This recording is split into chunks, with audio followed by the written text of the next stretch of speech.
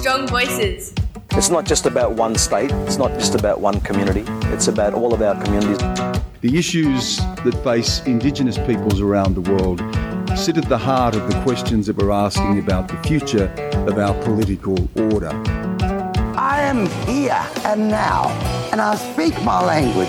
I practice my cultural essence of me. What we do need is a more critical race consciousness in this country, a preparedness to talk about race, to talk about the way in which racialised logics are inscribed upon our bodies, and to critically examine them in order to change it. The government's changed, but we're going to be still here. We're always going to be still here. We've been here for 65,000 years, and I don't think we're going to go anywhere. What the system still struggles with is this collaboration with First Nations people. A strong voice is an Aboriginal voice.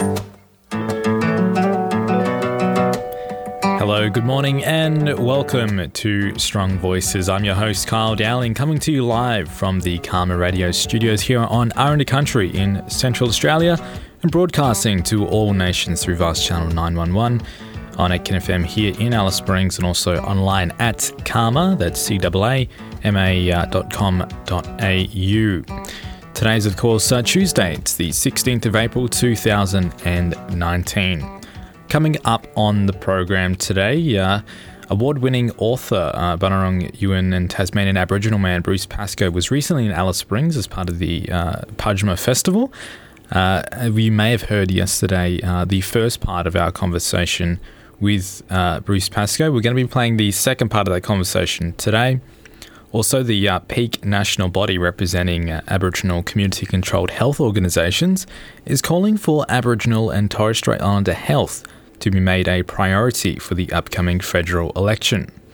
Also, last week, the Royal Australian Mint released a special 50-cent coin into circulation, which recognises the International Year of Indigenous Languages.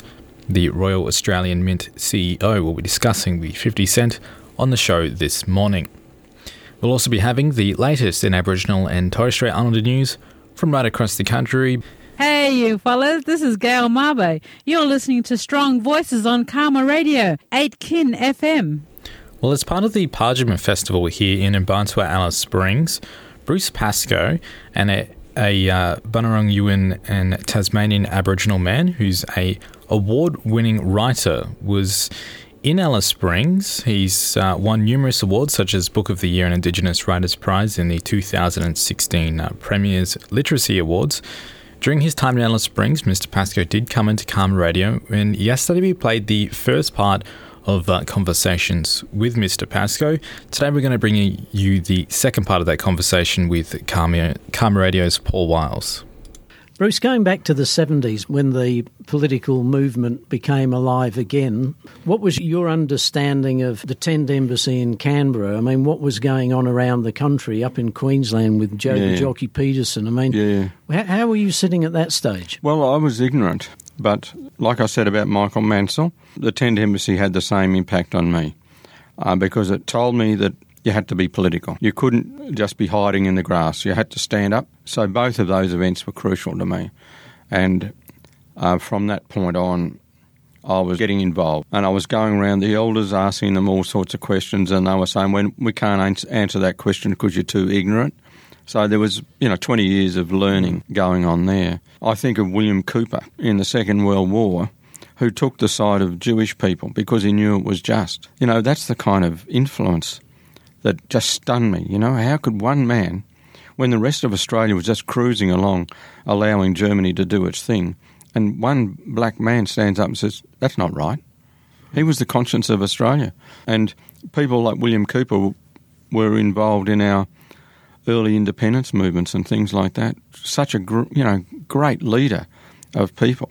Doug Nichols, all those people, Faith Bandler, they were all such magnificent people, and I knew them all. And now I'm working on our farm at the moment. Some lads are helping me build some gardens down there for these native foods, so-called native foods.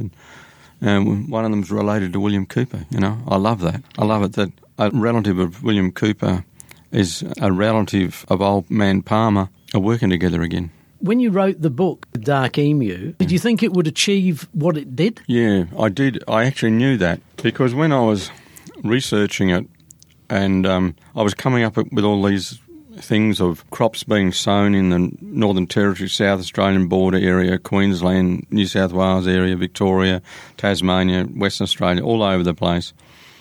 And I was talking to people about it, and I said, do you know that this was happening? And people were just astounded by it. And then I was taken aside by some professors from ANU, and, they virtually patted me on the head like a little black boy and said, oh, look, Bruce, we know you're enthusiastic, we know you're an Aboriginal person, but you can't tell lies to our students. And that was just a red rag to a bull. And I left that meeting and I thought, all right, the gloves are off now. We're going to really talk turkey. But I knew that the only way I could tell that story was through the authorities that they recognised of Australian history, and they were the explorers. If I couldn't find a quote from an Australian explorer, they wouldn't believe the word of a black person. That's been the classic case. Our opinion was never taken into court of law.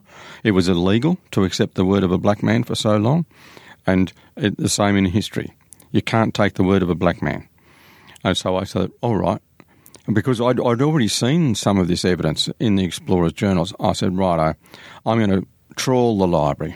So I spent 5 years in libraries going through all the white notes, and there's just so much information about what our people were doing there. And I knew before the book came out, it was going to go well, and it would surprise Australia. But Australia, it seemed to me, were just about ready. There was a new mood in the country, and I thought, this is going to go well. I said to Mugabala, a fabulous publishing house from Broome, I said to him, listen, mate, this is going to go, so you better print a lot because it'll take off. I knew it would, but they printed 2,000, and of course they went really quickly, and it's now selling 5,000 a month 5 years later, so I wasn't at all surprised. But with the money that I've made out of that, I've been able to employ people on the farm, and we can talk culture, we do culture. We work on preparing these crops and seedling areas. At night we go fishing, like it's we're following our cultural path as well as doing hard work.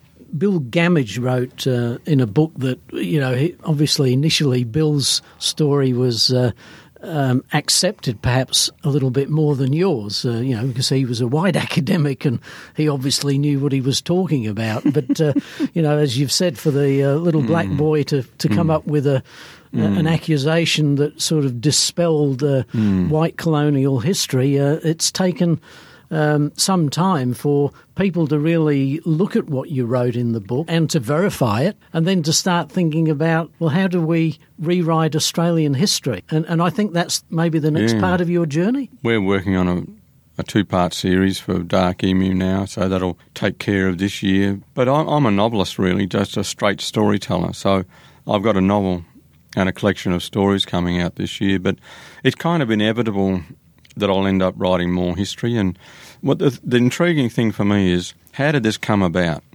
How did it happen that a group of people could come to Australia, completely rewrite the history of the land, and then tell everyone else that it was true?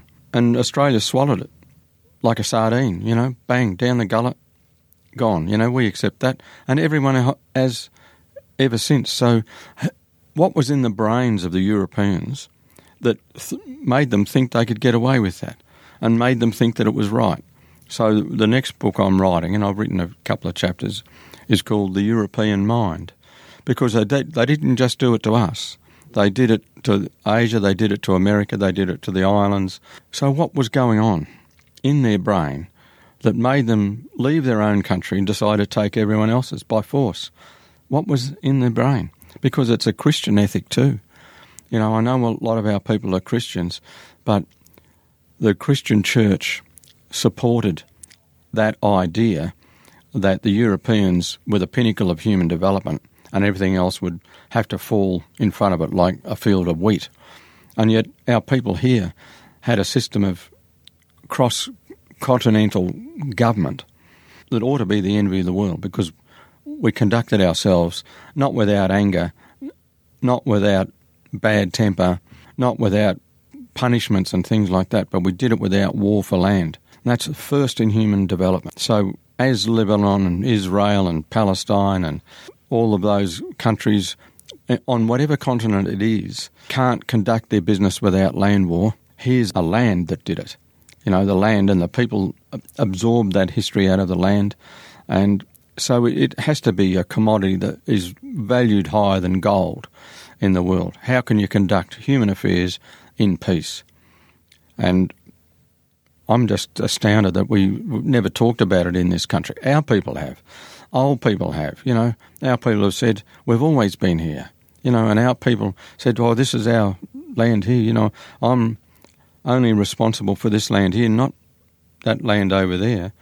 How does the kind of intellectual rigour to create a system like that is phenomenal. And it's unique.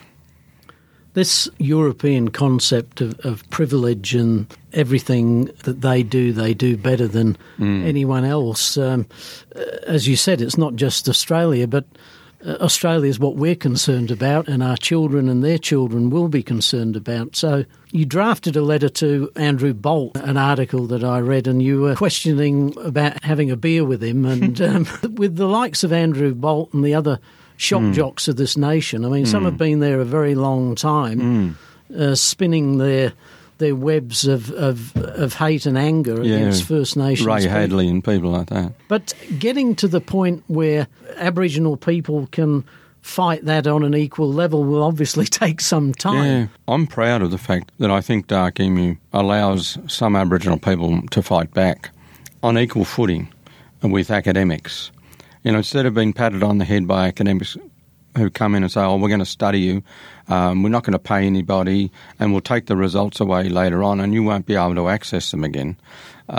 Those days are gone now, because our people can say, well, hang on, actually, we were the agriculturalists in this country. Now you listen to us. We were here doing this, the first people in the world to make bread, the first people in the world to make a law without war. Now you listen to us. So we want to be on the board.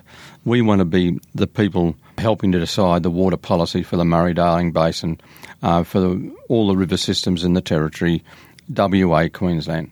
We've actually got some pretty good ideas about this, because when we had the rivers, they had water in them. Can't always say that about the Todd, but we've actually got good land management practices which we can teach non-Aboriginal Australia, and I think that's a very different conversation. And I'm proud to have been involved in that conversation, because I can see it working down south, where people are starting to say, well, we don't want to be pushed around by you mob with your presumed superiority. We've got our superiority, and it's called Australia. That was Bunurong, Yuin and Tasmanian Aboriginal man there. Award-winning writer Bruce Pascoe speaking with CAAMA Radio's Paul Wiles. We'll bring you the other parts of that conversation throughout the rest of this week. Before we go into the Aboriginal and Torres Strait Islander news from right across the country, we're going to take a quick break and then we'll be right back.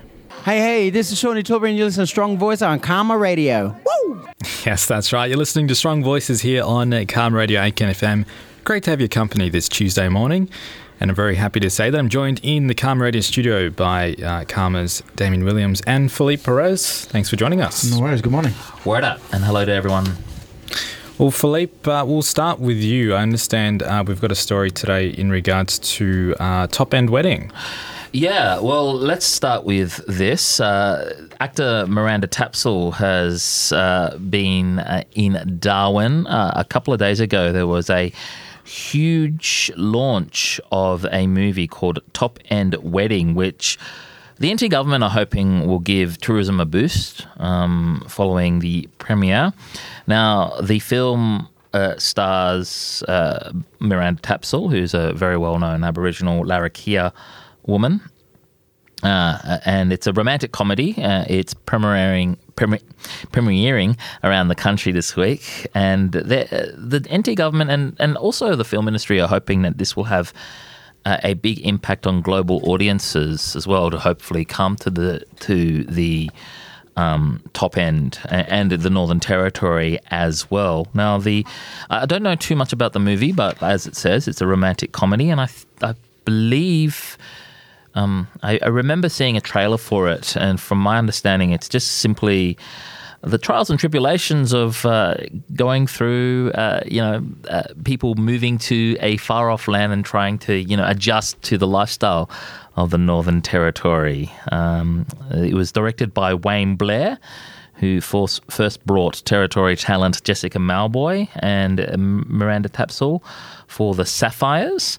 And he actually was at the launch and said that he was really happy to showcase the geography of the place as well. So this film tells a really great story from an Aboriginal perspective and talks about, Aboriginal people's place in today's Northern Territory.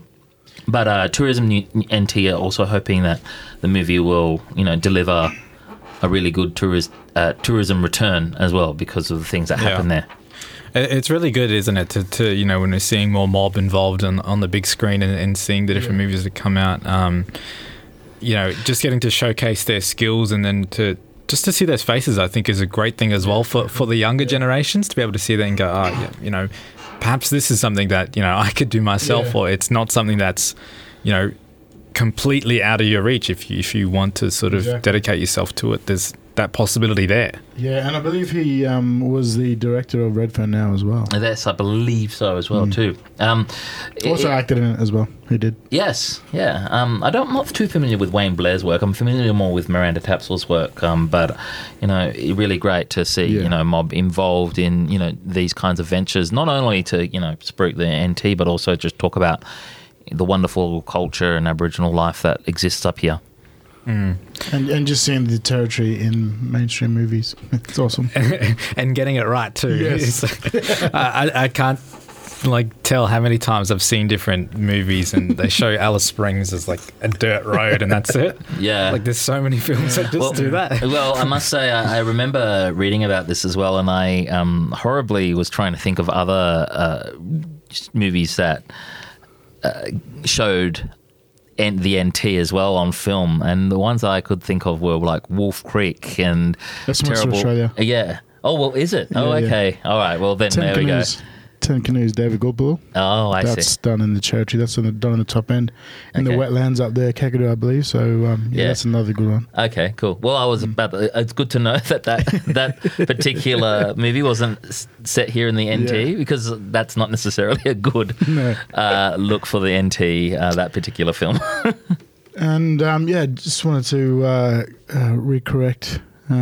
More said yesterday? Yeah, sure. Well, okay, we'll just move on to something else that we mentioned yesterday as well in our news from around the country. I should just clarify, we spoke about the Barkly Regional deal that was signed over the weekend. Senator Nigel Scullion, the Mayor of the Barkly Regional Council, Steve Edgington, and Bridget McKenzie and a whole load of other politicians were up there. Jerry McCarthy from the Northern Territory Labor Party.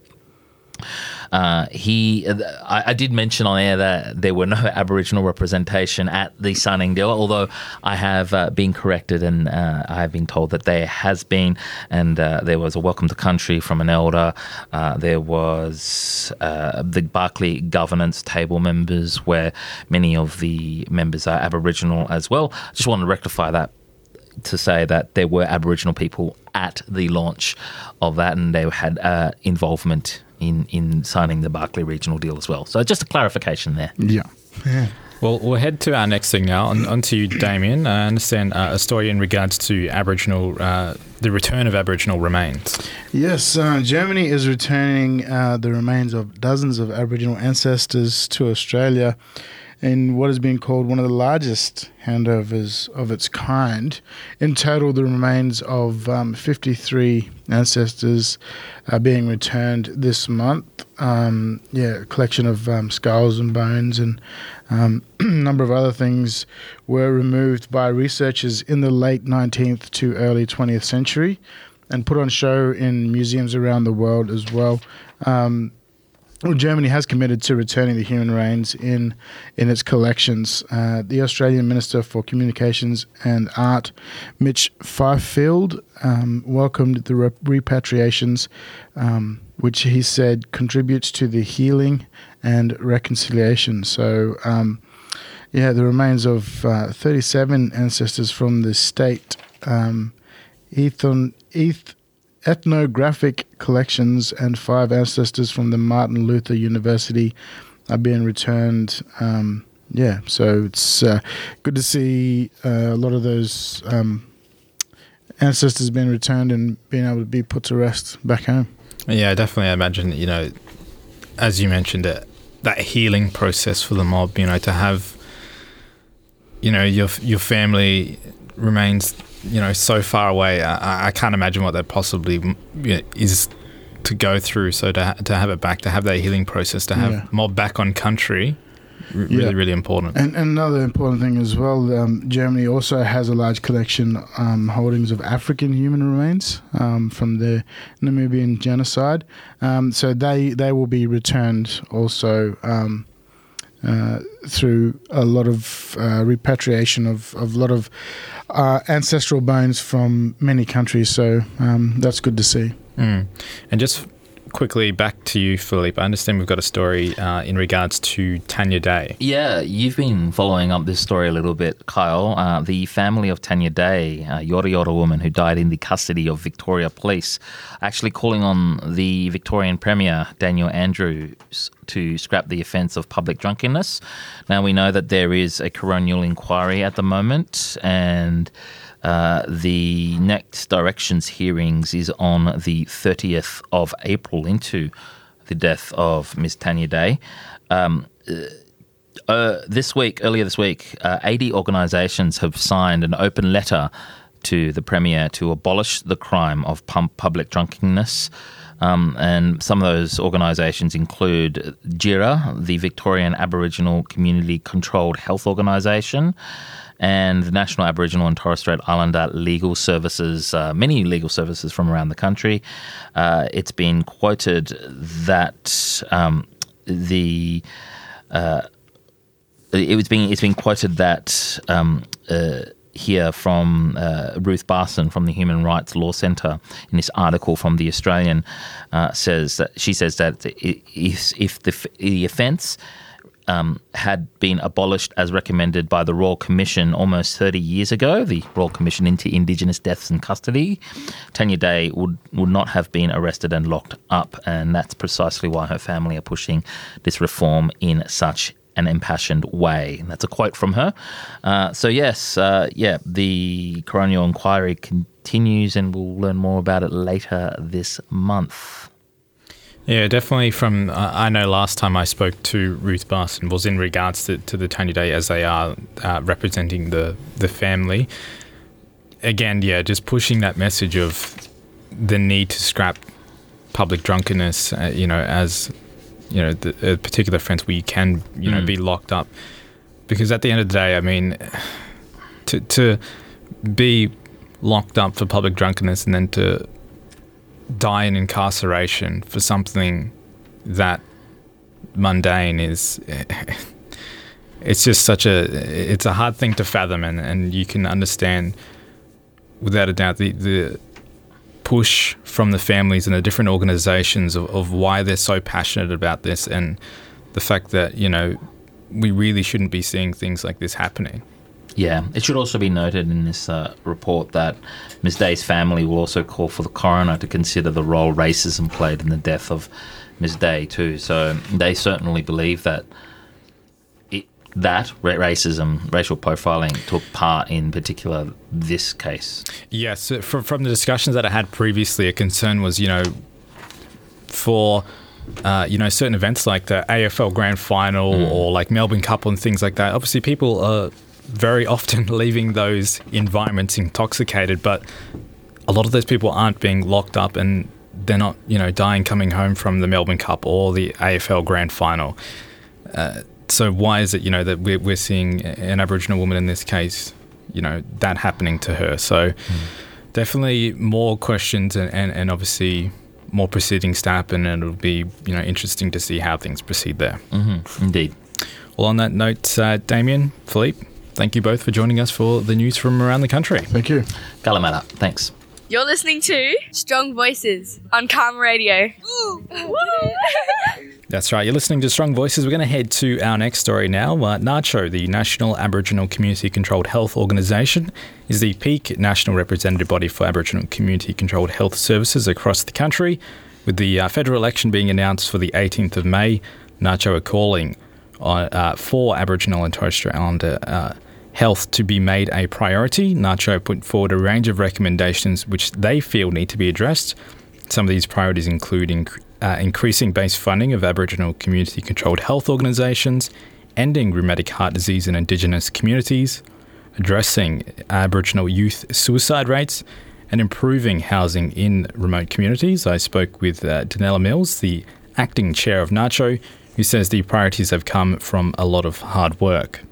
Those recommendations have come from intensive work. We have had these conversations with our membership and we've identified those key priorities.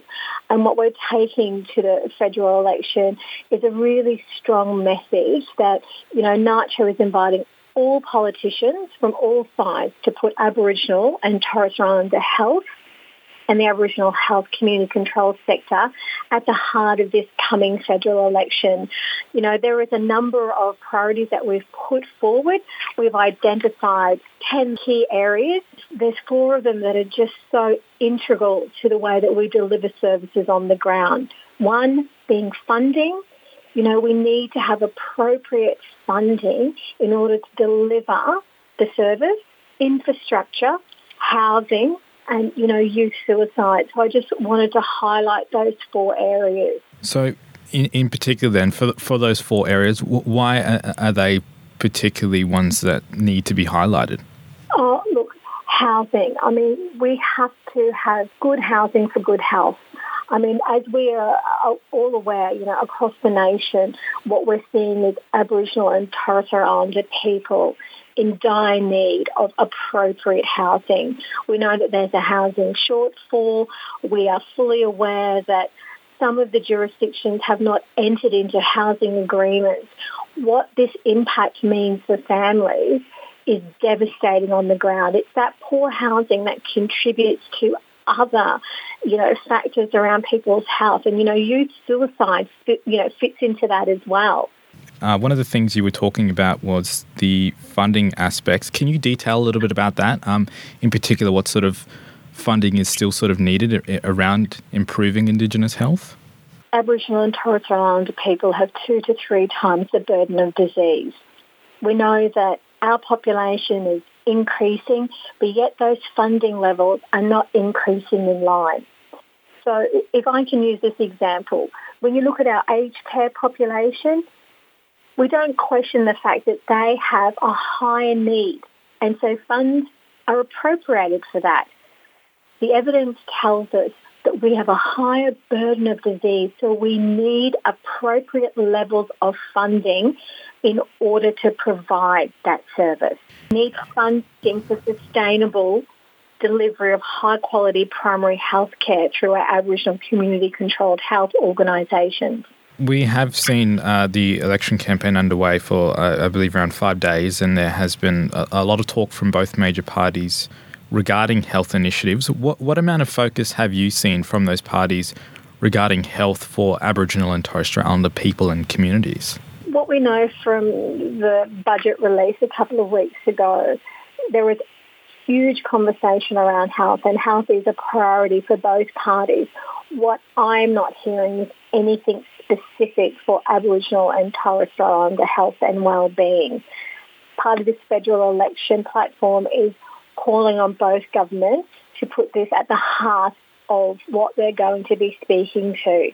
So then, from your point of view, we haven't really seen Indigenous health as a priority. What do you think it's going to take to ensure that Indigenous health can become a priority to our major parties moving forward? I suppose the main change since the Closing the Gap report that was released a couple of months ago is what we have now is, this historic partnership agreement on Closing the Gap, which is an agreement between the Prime Minister, Commonwealth Government, state and territory governments with the coalition of Aboriginal and Torres Strait Islander peak bodies are planned to move forward in the next 10 years. And, what our hope for the coalition hope is that this will give us that opportunity to be equal partners at the table. So we will be a part of the design, the implementation and the evaluation of what this Closing the Gap refresh will look like into the future. We've never had that previously. And that's obviously been a big concern for Aboriginal and Torres Strait Islander organisations across the country, that level of input and actual say in terms of, how things go moving forward and the actual implementation of those things and how that actually progresses. We've heard from in the past, it's time to do things with Aboriginal and Torres Strait Islander people, not to them. Are you confident moving forward in terms of that engagement, that those voices of Aboriginal and Torres Strait Islander organisations and communities are going to be heard?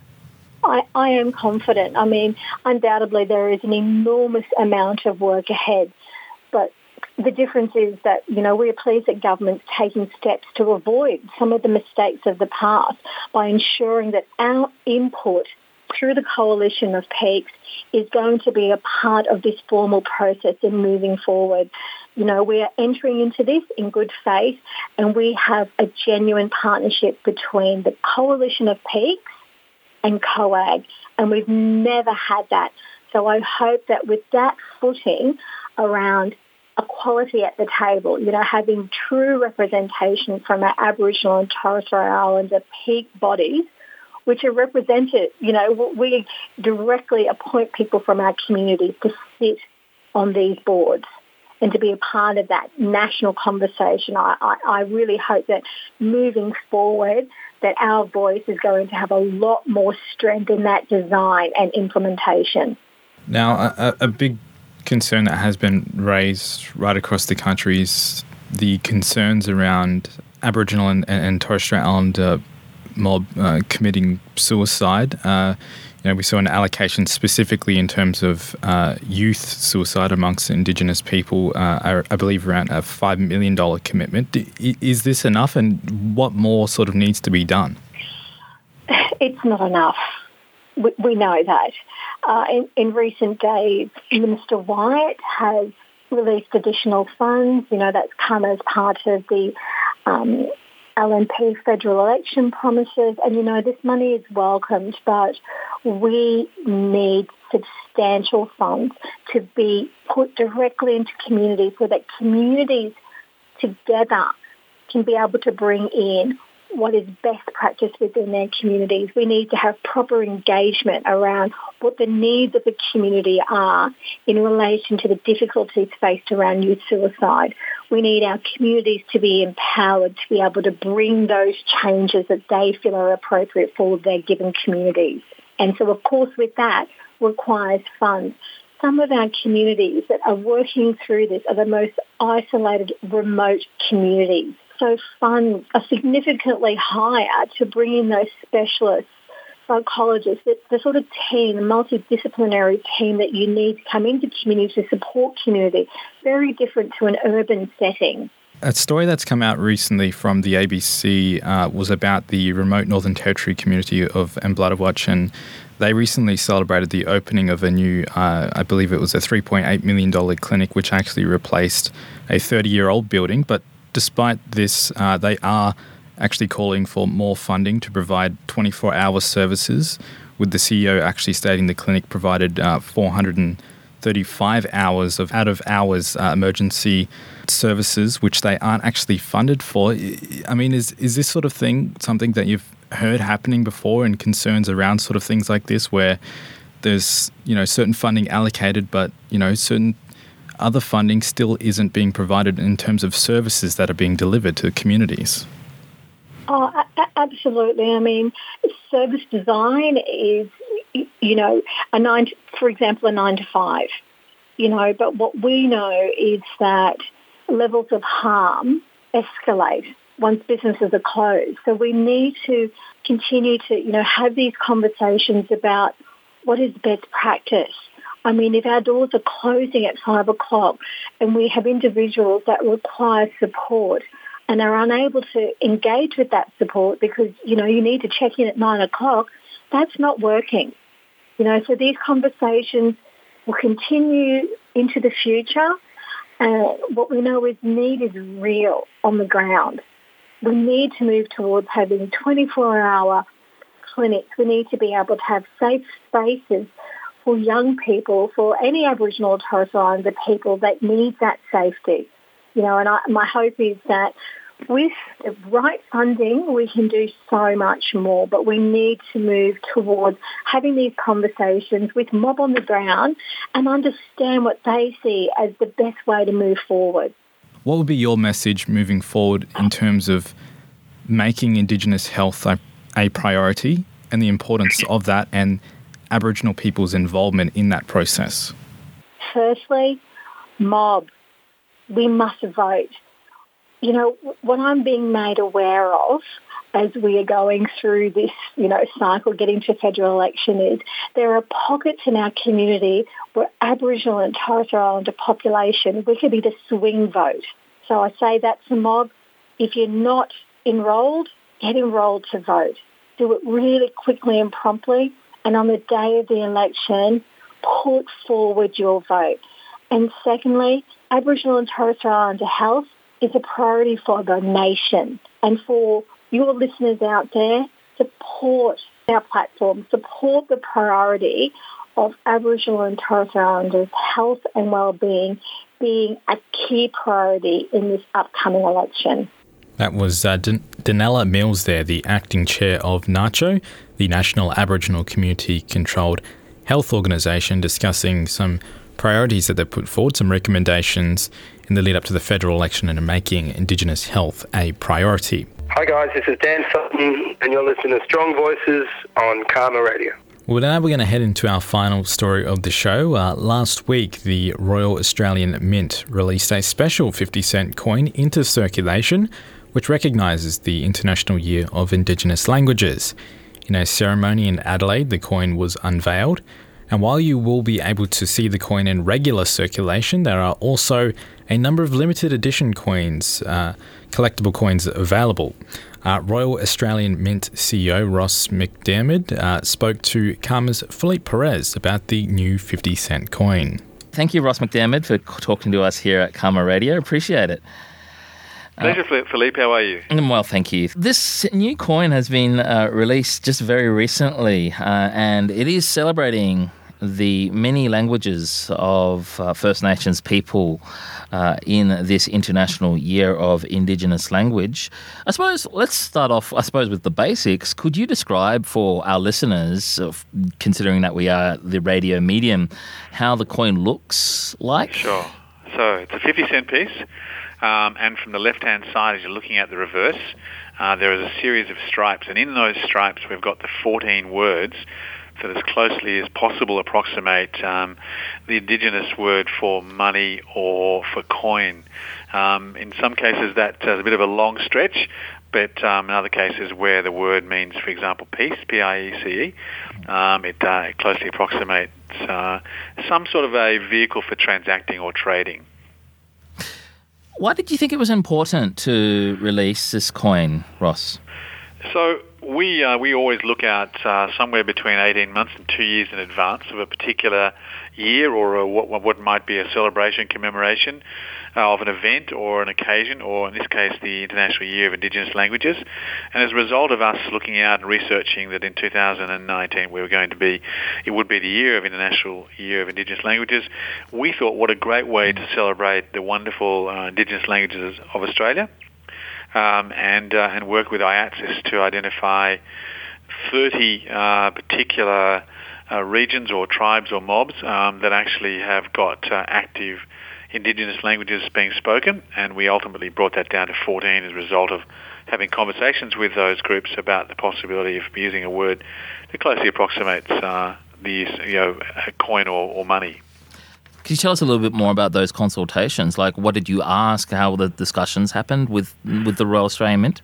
Sure. So we actually started. We relied heavily on IATSIS to help us identify those particular regions, and we simply asked the question: would you be prepared to allow us to use a word, or do you have a word that in fact we could use that would be closely approximating money or coin? And as a result of that, it was a bit of self-selecting. We got down to the 14 words that we've now got on the coin. Now, Can you explain exactly how these 14 groups are represented on the coin? You've already kind of mentioned it a bit, but maybe outline some of those groups. And so it wasn't. Yep, sure, Philippe. It wasn't ever intended to be particularly selective and therefore isolating those other regions that were not necessarily included on the coin, or the words that were included on the coin. But we tried to get we'd love to have had the complete list of regions covering the whole of Australia, but as it turns out we haven't quite got that. But we've got a really good representation of the regions in Australia where Indigenous language is still spoken, and so it was just a process of having a conversation, getting confirmation from those people in those regions that they'd be happy to use that word or have that word put onto the coin. And then so we've ended up with the areas that we've got covered off, which in this case would be Perth, Alice Springs, Darwin, Tennant Creek, again Alice Springs, places in the Northern Territory, including Darwin, Wagga Wagga, Ceduna, Adelaide, Hope Vale, Cairns, Brisbane, Nambucca Heads, and Darwin, Northern Territory, Cairns. So, from my understanding, the coin will enter circulation fairly soon if it's not out in circulation already. Is that right? It was released out into circulation from the 8th of April, and so people should look out for it coming out in their change. It may take a while because it goes out through the typical banking system. There's 2 million of those coins that have been released. There's also a silver proof coin. What does that mean? It means that the silver proof, there's only 5,000 of those. They are a mirror image, beautiful silver coin that's in a case that's available from the Royal Australia Mint. And there's also a coin in a card. The quality of that particular coin is what we would describe as uncirculated quality, which is better than the circulating quality. It's in a card that's also available from the Royal Australia Mint if you want to get your hands on these right away. How long was the process of maybe getting the idea of having their coin all the way through to consultation to today? How long did that process go for? Philippe, it can take as long as, so the initial research probably was going back 18 months, but the process once we've got past that moment of research would be, or it could take us 6 to 9 months from the acceptance of the idea right through to what we call a currency determination, which means that once we've got to a position where we believe we've got the coin design completed, we take that to the government to get approval from the government through the minister that is responsible for the Royal Australia Mint to give us a currency determination. Once that's done, it then comes back into the Royal Australia Mint for production. So the reason we do the currency determination is because the Queen's effigy actually is owned by the Commonwealth, and that has to be approved by the minister or the government of the day.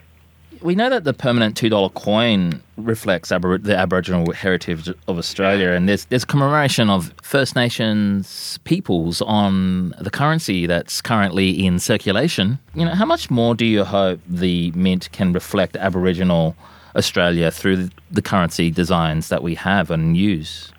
Look, as many opportunities as we possibly can.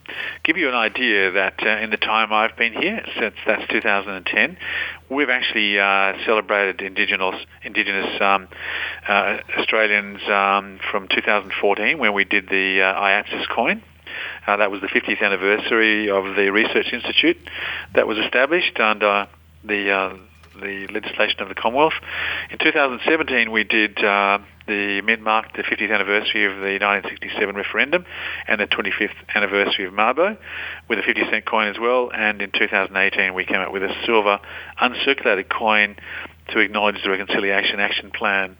And so we take every opportunity we can when there's a major event, major anniversary, or an opportunity for us to encourage people to present some, for us to produce a coin that encourages people to think about the importance of Indigenous, in this case, languages to Australia, and the ability for us with the release of that coin for people to try and help those languages to be, to survive. Just lastly, Ross, I just also would like to talk about some of these coin swaps. I've just noticed that there's a few events happening fairly soon, or have they already been done? No. So we actually now we go out to the regions of Australia, so not just regional major cities and towns, to all the major capital cities. We do it every year, and we've been doing it now for the last 5 years. The idea behind it is that we go out to the regions or the major cities, and we want to take the Royal Australian Mint to the people. We offer people the opportunity to do a swap. In this case, we're looking to swap this particular coin program, the coin itself, the 50-cent piece, with an Indigenous language on it. That actually so someone comes down with a $10 note, they can get the 50-cent pieces in a pack, or we can actually offer them other coins that we'll have out as well that come out as part of our pop-up shop program. All right, well, Ross, thank you very much for talking to us here at CAAMA up here in Alice Springs. Really appreciate you giving us your time. It's been great. Thank you very much for your interest. I guess the thing I'd probably just finish off by saying is that when we launched this program in Adelaide earlier this week, the message that came very out loud and clear from the guest speakers, which was Craig Ritchie from IATSIS and Jackie Troy from the Sydney University, was to ensure that when people do get this coin and take it out of circulation or look at it, that what they do is they reflect on the importance of Indigenous languages to this country. And in some way, hopefully, our contribution by having these coins minted the way we have helps people to reflect on the importance of those languages and the importance of trying to help maintain them across Australia. I think that's a really good point to end our conversation. Thanks very much, Ross McDermott, for your time. Pleasure. Thanks very much, Philippe. Yes, that was the Royal Australian Mint CEO, Ross McDermott, speaking to CAAMA's Philippe Perez. That's going to conclude the program for today. Thank you for tuning in to Strong Voices. Hopefully you enjoyed all of the stories that we've been playing for you this Tuesday morning. If you missed any of them or want to listen back to the program, we'll be posting up a podcast on the CAAMA webpage. That's caama.com.au. And we'll be back at the same time tomorrow from 11 till 12. Stay safe and enjoy your day. Strong Voices.